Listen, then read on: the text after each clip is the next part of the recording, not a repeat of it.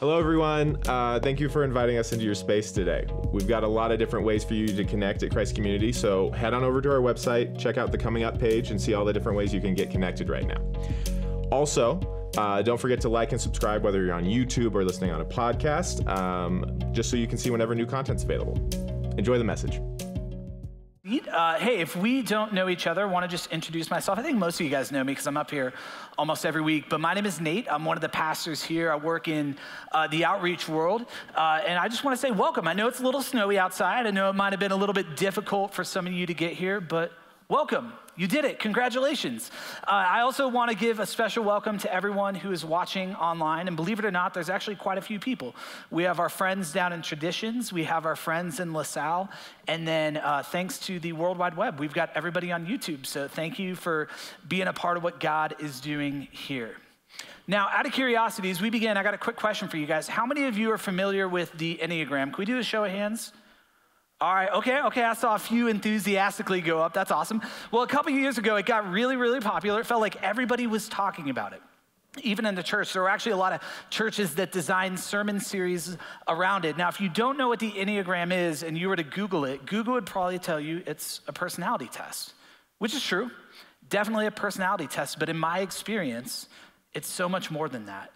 For a lot of years, I was kind of like an Enneagram apologist trying to tell everybody I could about it because I found it to be so helpful in my own life. And the way that I would describe it to people is this.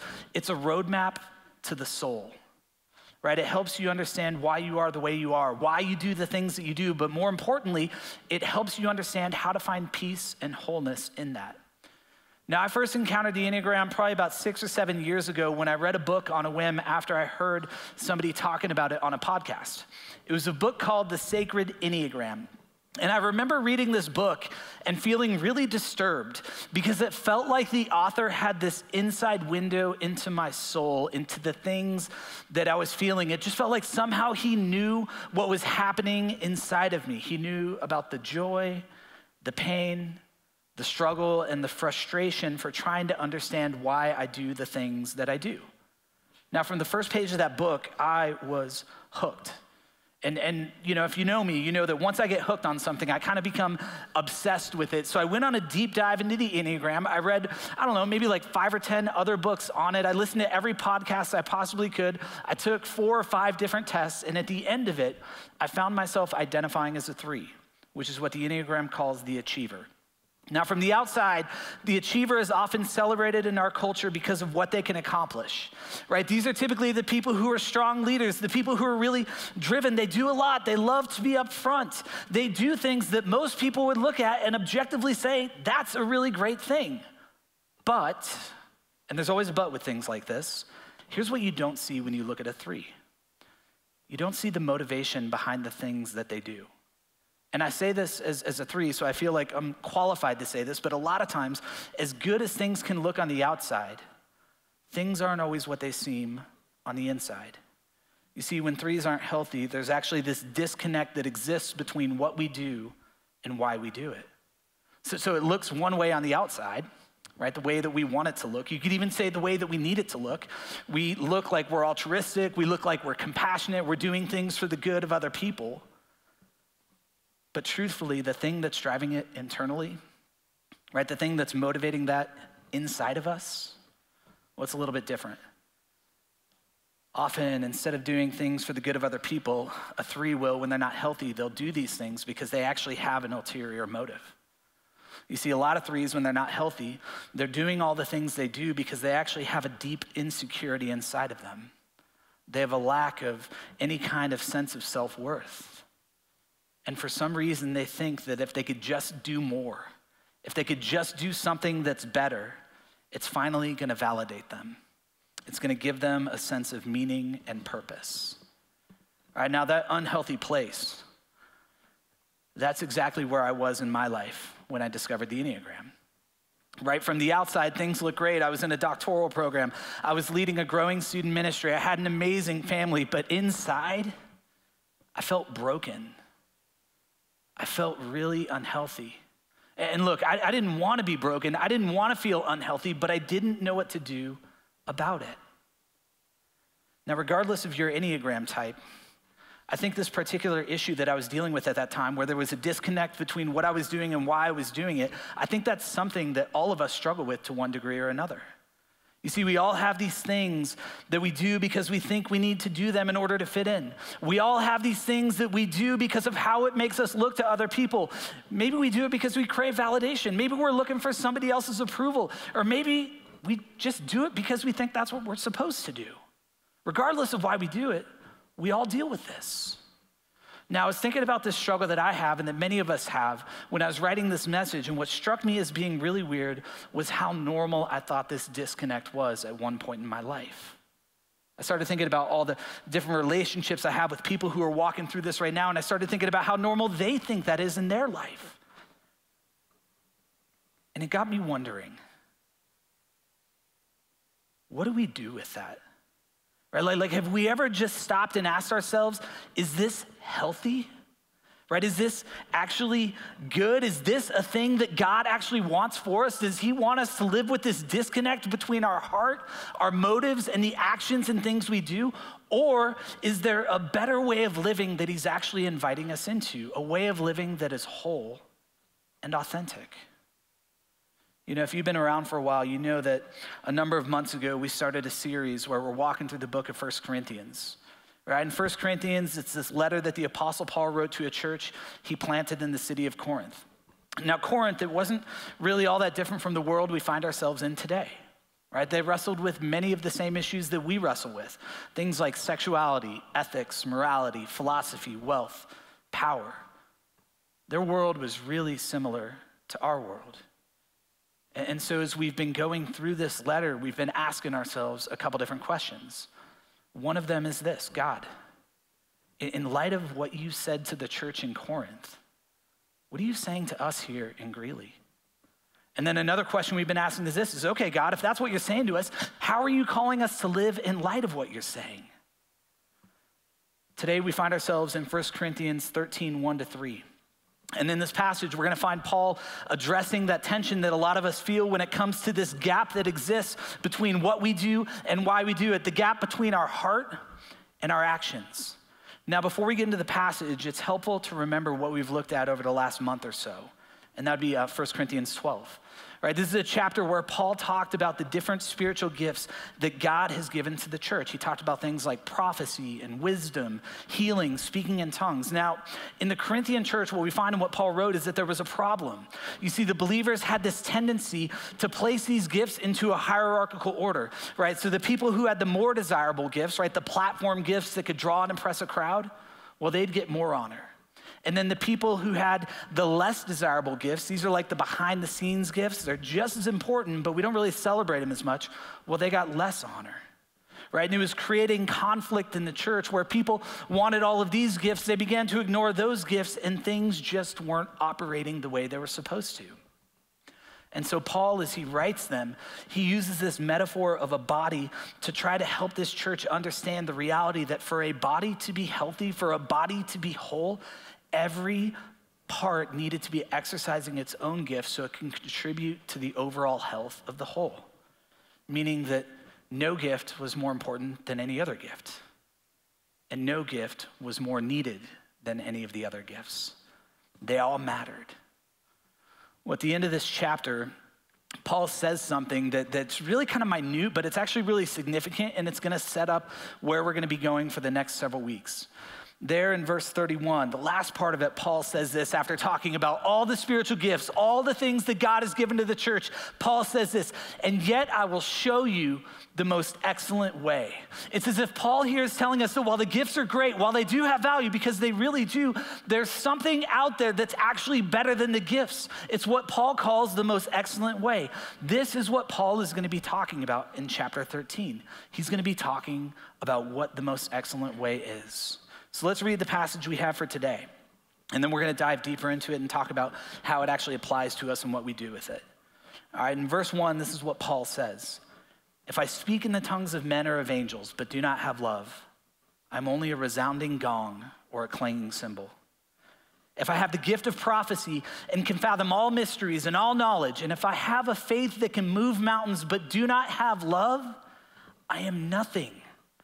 if I give all I possess to the poor and give over my body to hardship that I may boast, but do not have love, I am nothing. All right, so in the last chapter, Paul is talking about spiritual gifts. And he's actually going to return to that kind of conversation in chapter 14. But there in the middle of talking about these gifts, Paul pauses to introduce us to a new topic. It's a teaching where we're going to discover what this most excellent way is. And what we see here and in the rest of chapter 13 is that the most excellent way, what's the way of love? Now that can sound a little cheesy, right? Maybe even a little bit cliche. But it's important to know that he's not talking about the same kind of love that we might be thinking about when we hear that word. Right? Because in our culture, love, well, it can mean anything. It really can. It's so overused that it feels like that word itself carries no weight. But that's not the case when Paul uses it. Right? The word that Paul uses here, it does carry weight. It has meaning.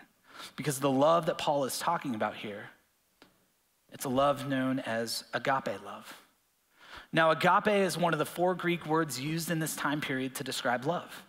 Eros was one of them. That was a romantic love, right? So the way you feel about a significant other, that's eros. And then you've got philia.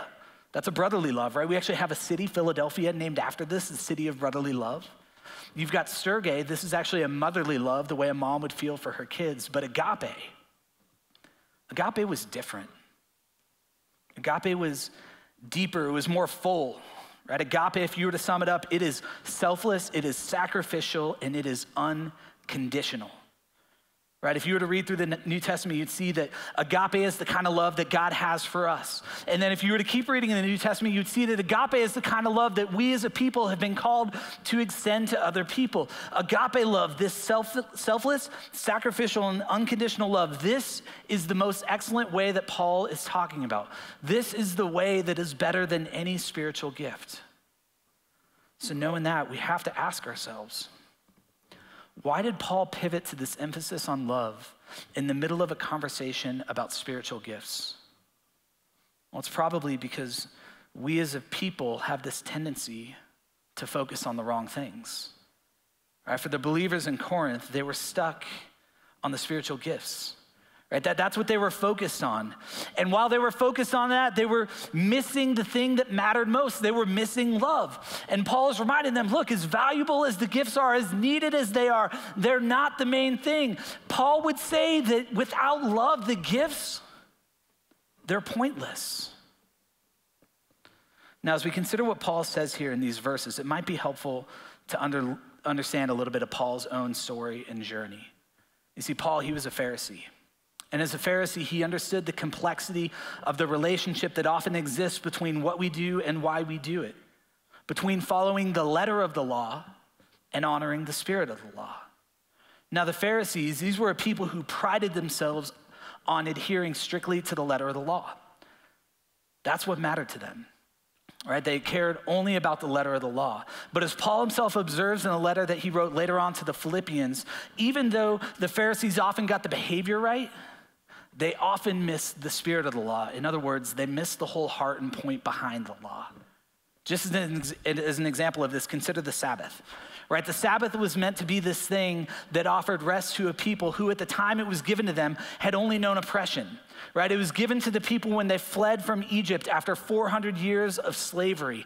The Sabbath, it was meant to be a gift of rest, but in time, because of the Pharisees, the Sabbath actually became a burden. The Pharisees had 39 different categories of things they could and couldn't do on the Sabbath.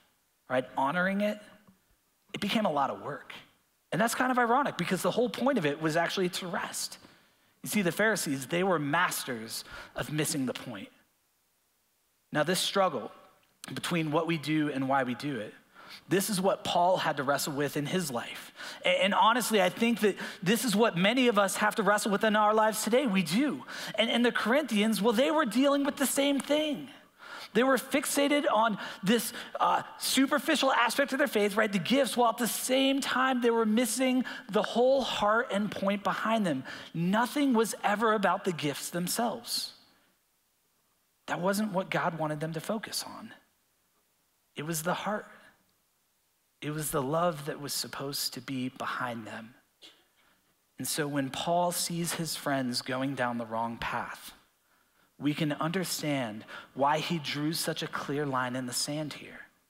Because let's be honest, what Paul says in these verses, it's really direct, right? It's really black and white, right? Were you to go read all the commentaries about this passage, you're gonna find that there's not actually a lot of debate about what Paul meant here, right? Nobody's arguing about it.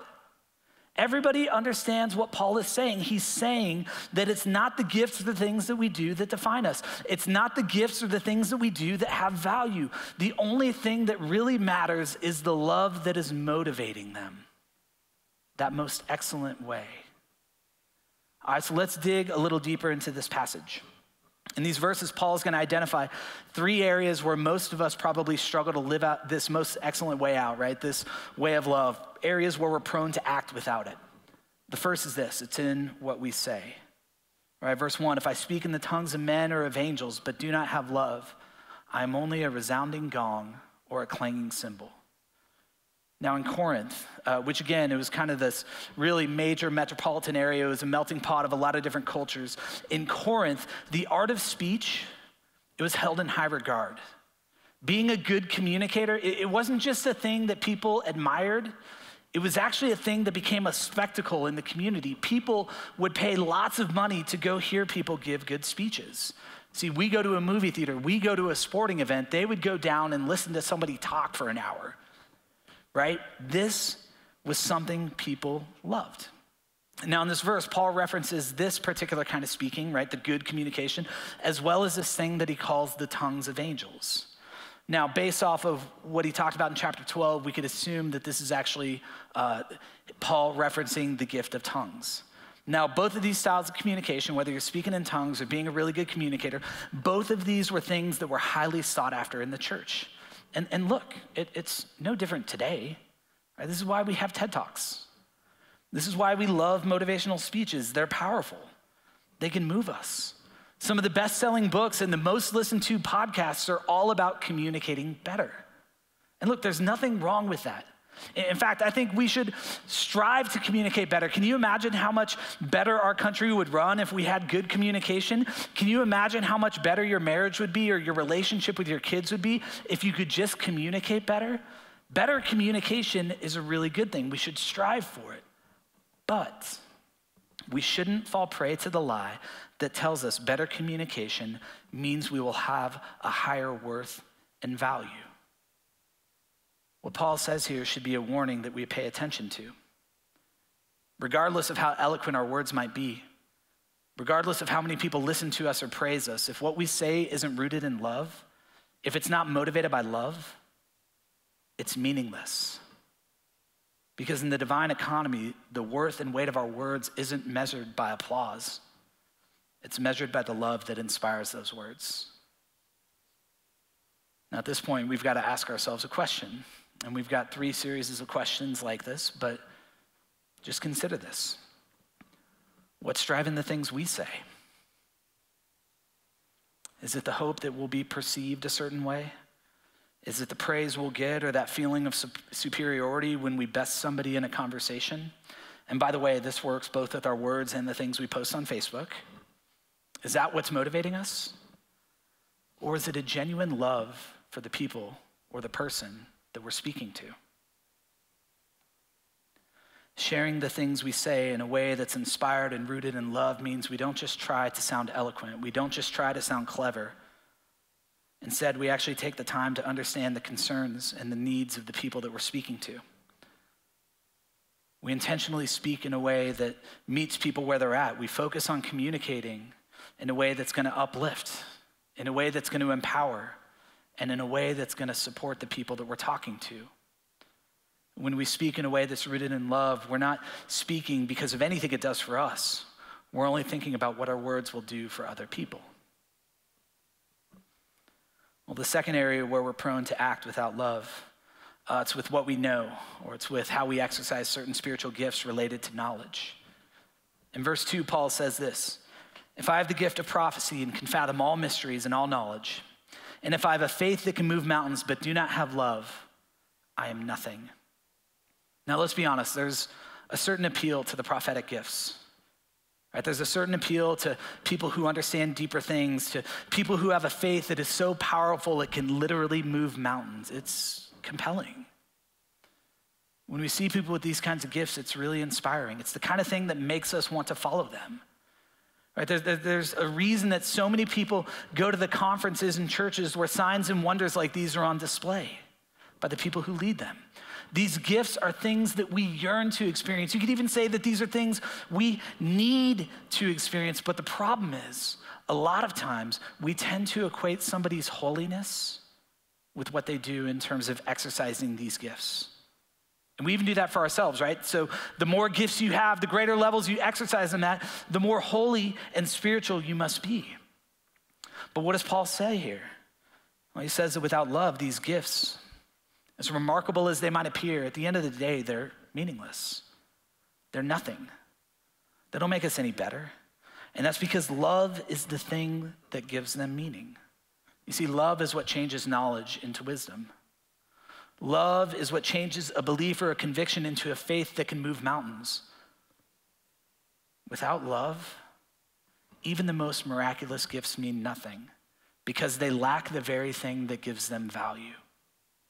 They lack love. So, what's driving the things we share when it comes to what we know or some of these gifts we have? Is it a hope that we're going to be seen a certain way? Is it a hope that we might even see ourselves in a certain way? Or is it a love for the people around us?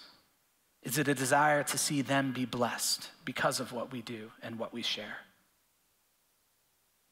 Sharing what we know in a way that's driven by love means that we're not just focused on sharing profound insights with people. Instead, we're focused on doing it with a heartfelt compassion.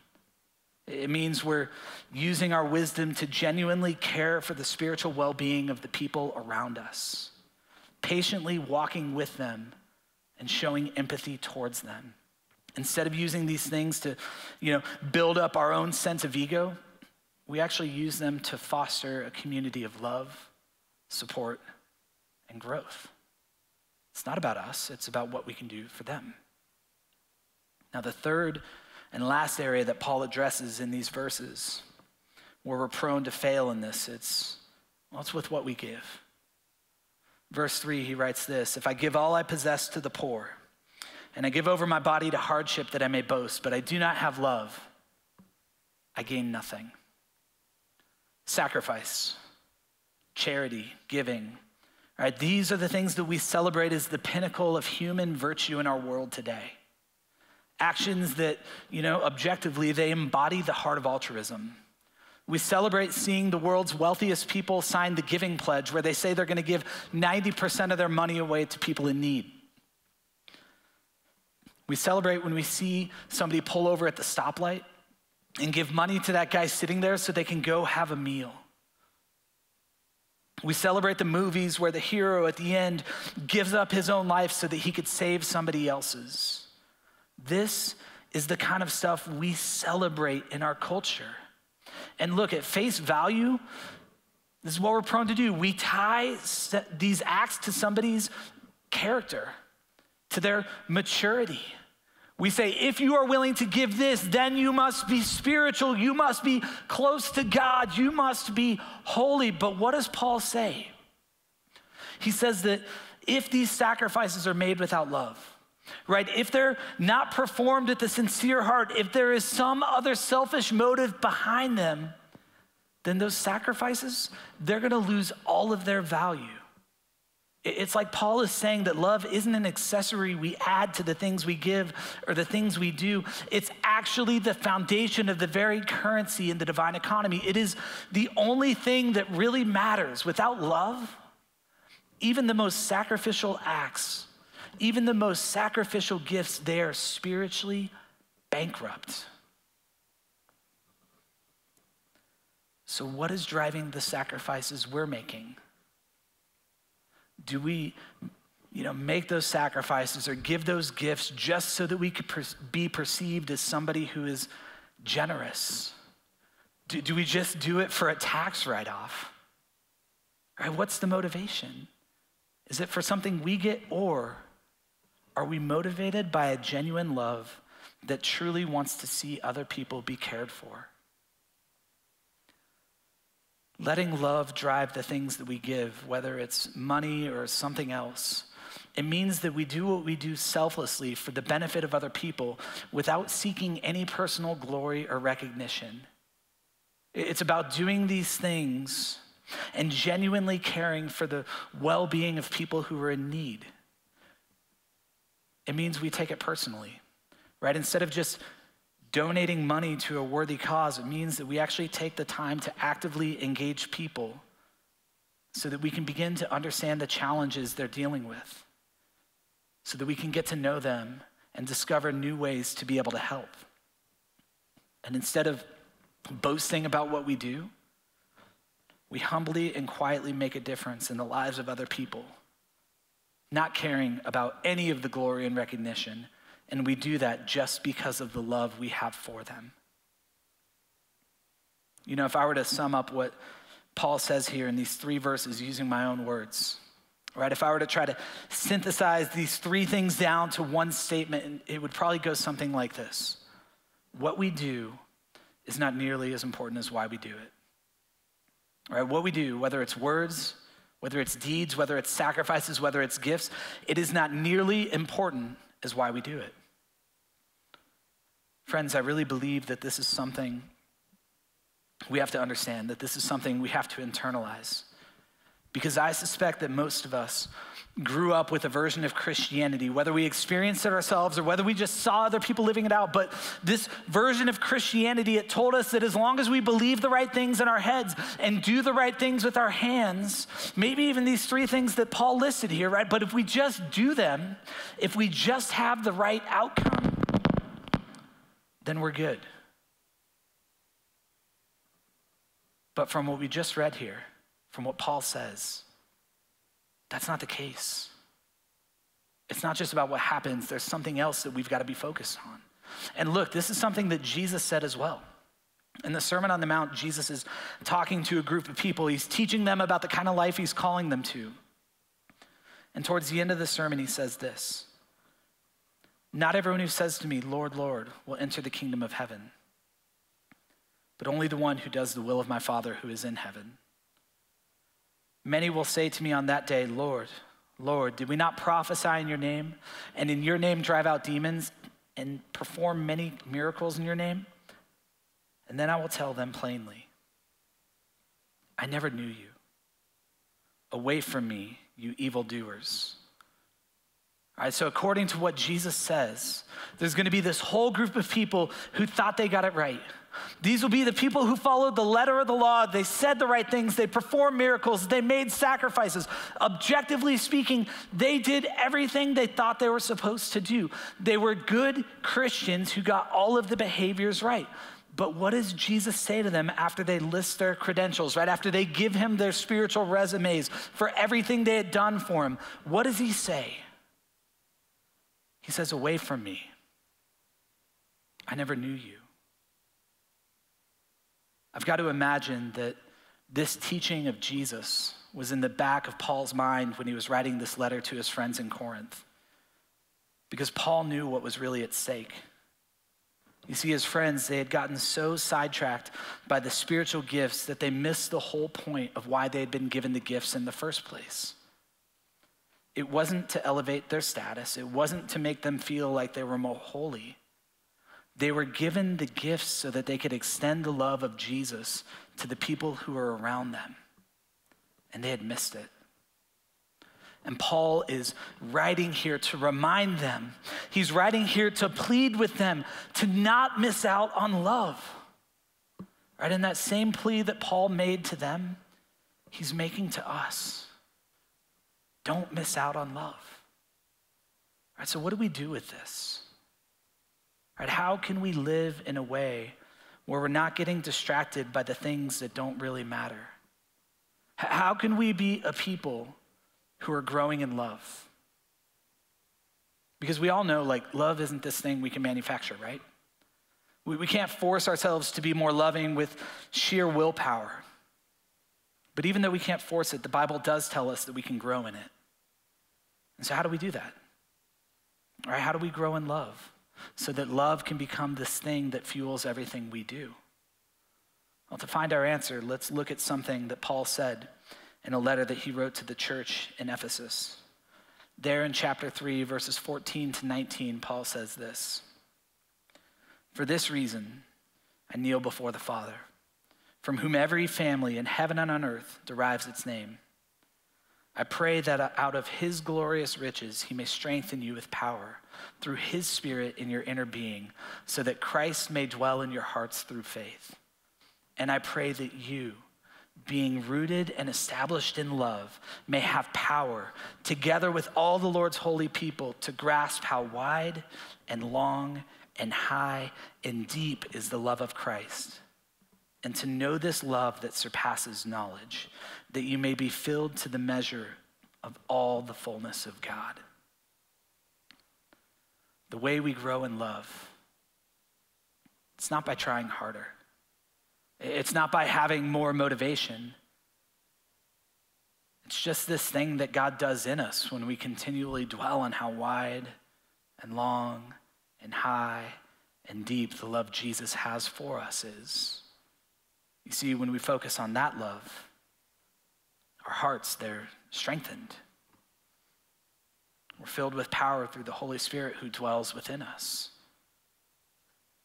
And this is really similar to what Paul says to the church in Galatia, where in chapter 5, he says that love is one of the fruits of the Spirit. And he says that when we walk in the Spirit, when we're intentional about cultivating an intimate relationship with him, love is what that relationship is going to produce in our lives, right? Love will be the fruit. And this echoes what Jesus says in John 15, where he says this: "Remain in me as I also remain in you. No branch can bear fruit by itself. It must remain in the vine. Neither can you bear fruit unless you remain in me. I am the vine. You are the branches. If you remain in me and I in you, you will bear much fruit." So let's put this all together. When we remain in Jesus, when we dwell on the love that he has for us, when we walk in the Spirit and have an intimate relationship with him, we're going to begin to step into the love that God has for us. And when we step into that love, we're going to begin to experience that love. And as we experience that love, it's going to begin to consume us. And as we're consumed, we'll become filled with this love. And as we're filled with this love, it'll have nowhere else to go, so it begins to flow out of us. And as this love flows out of us, it begins to saturate everything we do. It's not going to be quantified or measured by the things we say, do, or give. It's actually going to become the very essence of them. Church, if we want to grow in love, we don't need to look to the things that we do. We just need to look to Jesus. You know, that deep dive I did into the Enneagram all those years ago was probably one of the hardest things I've ever had to do. Because in so many ways, it made me see myself for who I really was. Right? It was kind of like this mirror that got held up to my life. And as I looked into that mirror, I saw just how unhealthy I was. I saw my insecurity. I saw my brokenness. I saw my arrogance, my lack of empathy, and my lack of compassion. And as I looked in that mirror, I felt like a fraud. And that was a really hard thing to face. But honestly, I'm so grateful for that whole process I had to walk through. Because what I found from Jesus in the midst of the pain and the confusion was an invitation. It was an invitation to break free from the vicious cycle that told me that my value and worth was directly tied to what I could produce, that my value and worth was directly tied to what other people thought of me. It was an invitation to understand my true self, to find healing for the deep wounds that I'd carried with me since childhood, and to discover who I was in Jesus, and to find my identity, value, and worth in him alone. That was a painful thing to walk through. There was a lot of death to self. But at the end of it, I found a peace and freedom I'd never known. I found a sense of purpose and calling I'd never known. There was a newfound motivation that drove everything I was doing. Now here's the funny thing. If you were to look at my life and you were kind of going to do a side-by-side comparison of then and now, looking at it like externally from your perspective, not a lot has changed. I'm still in ministry. I still have a public platform. I still have a family. We're very busy. None of my externals have changed at all. But internally, man, I'm a whole new person. Inside, everything has changed. Instead of feeling broken, I feel whole. Instead of feeling empty, I feel full. The things that I say, the things that I do, the gifts I give, the sacrifices I make, I'm not constantly evaluating them through the lens of how other people are going to perceive them. Now look, there are times I still struggle, but it's a lot less than it used to be. I feel like I've made progress as I've come to understand this most excellent way that Paul is talking about. Learning that I'm loved by Jesus and stepping into that love, it has allowed me to extend this same love to others. And friends, let me tell you, that used to be a struggle for me, but now it just feels natural, like this is who God made me to be. The outside, it's all the same, but the things inside motivating me, the things driving me, it's different. I don't need to impress anyone. I don't need to justify anything to myself. I don't need to do anything to fit in. I just live in the love that God has for me, and everything I do, it just flows out of that. It may not change the way other people experience me on the outside, but on the inside, it has changed everything about my relationship with Jesus and the joy that I experience within that. At the end of the day, I think this is what Paul wanted for the believers in Corinth. And I think this is what Jesus wants for us, to be a people who can live authentically in the love he has for us so that others could experience the natural outpouring of that love in everything we do, whether it is the things we say, the things we share, or the things we give. And so friends, let us commit to being a people who grow in this love. Let us stay connected to Jesus. Let's dwell on the richness of the love that he has for us. Let us experience the fullness of this love. Let us be filled with it so that it can permeate everything we do as it flows out of us. Let's pray.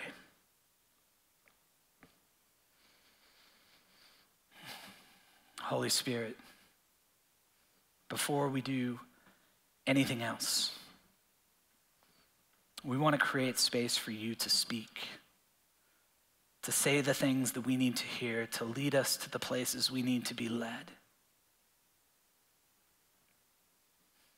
And so, church, I want to invite you to stand where you are, if you're able. This is a practice we do every week, and we think it's important just to give the Spirit a chance to speak. And if you're comfortable, I would invite you to put your hands out like this. All right, this is a sign of submission. This is a sign of openness. And as you open your heart to what the Spirit might do, I just invite you to say with me these ancient words. Come, Holy Spirit. We wait. We open our hearts to you, so come, Holy Spirit, we wait. We'll take a few moments to allow the Spirit to speak.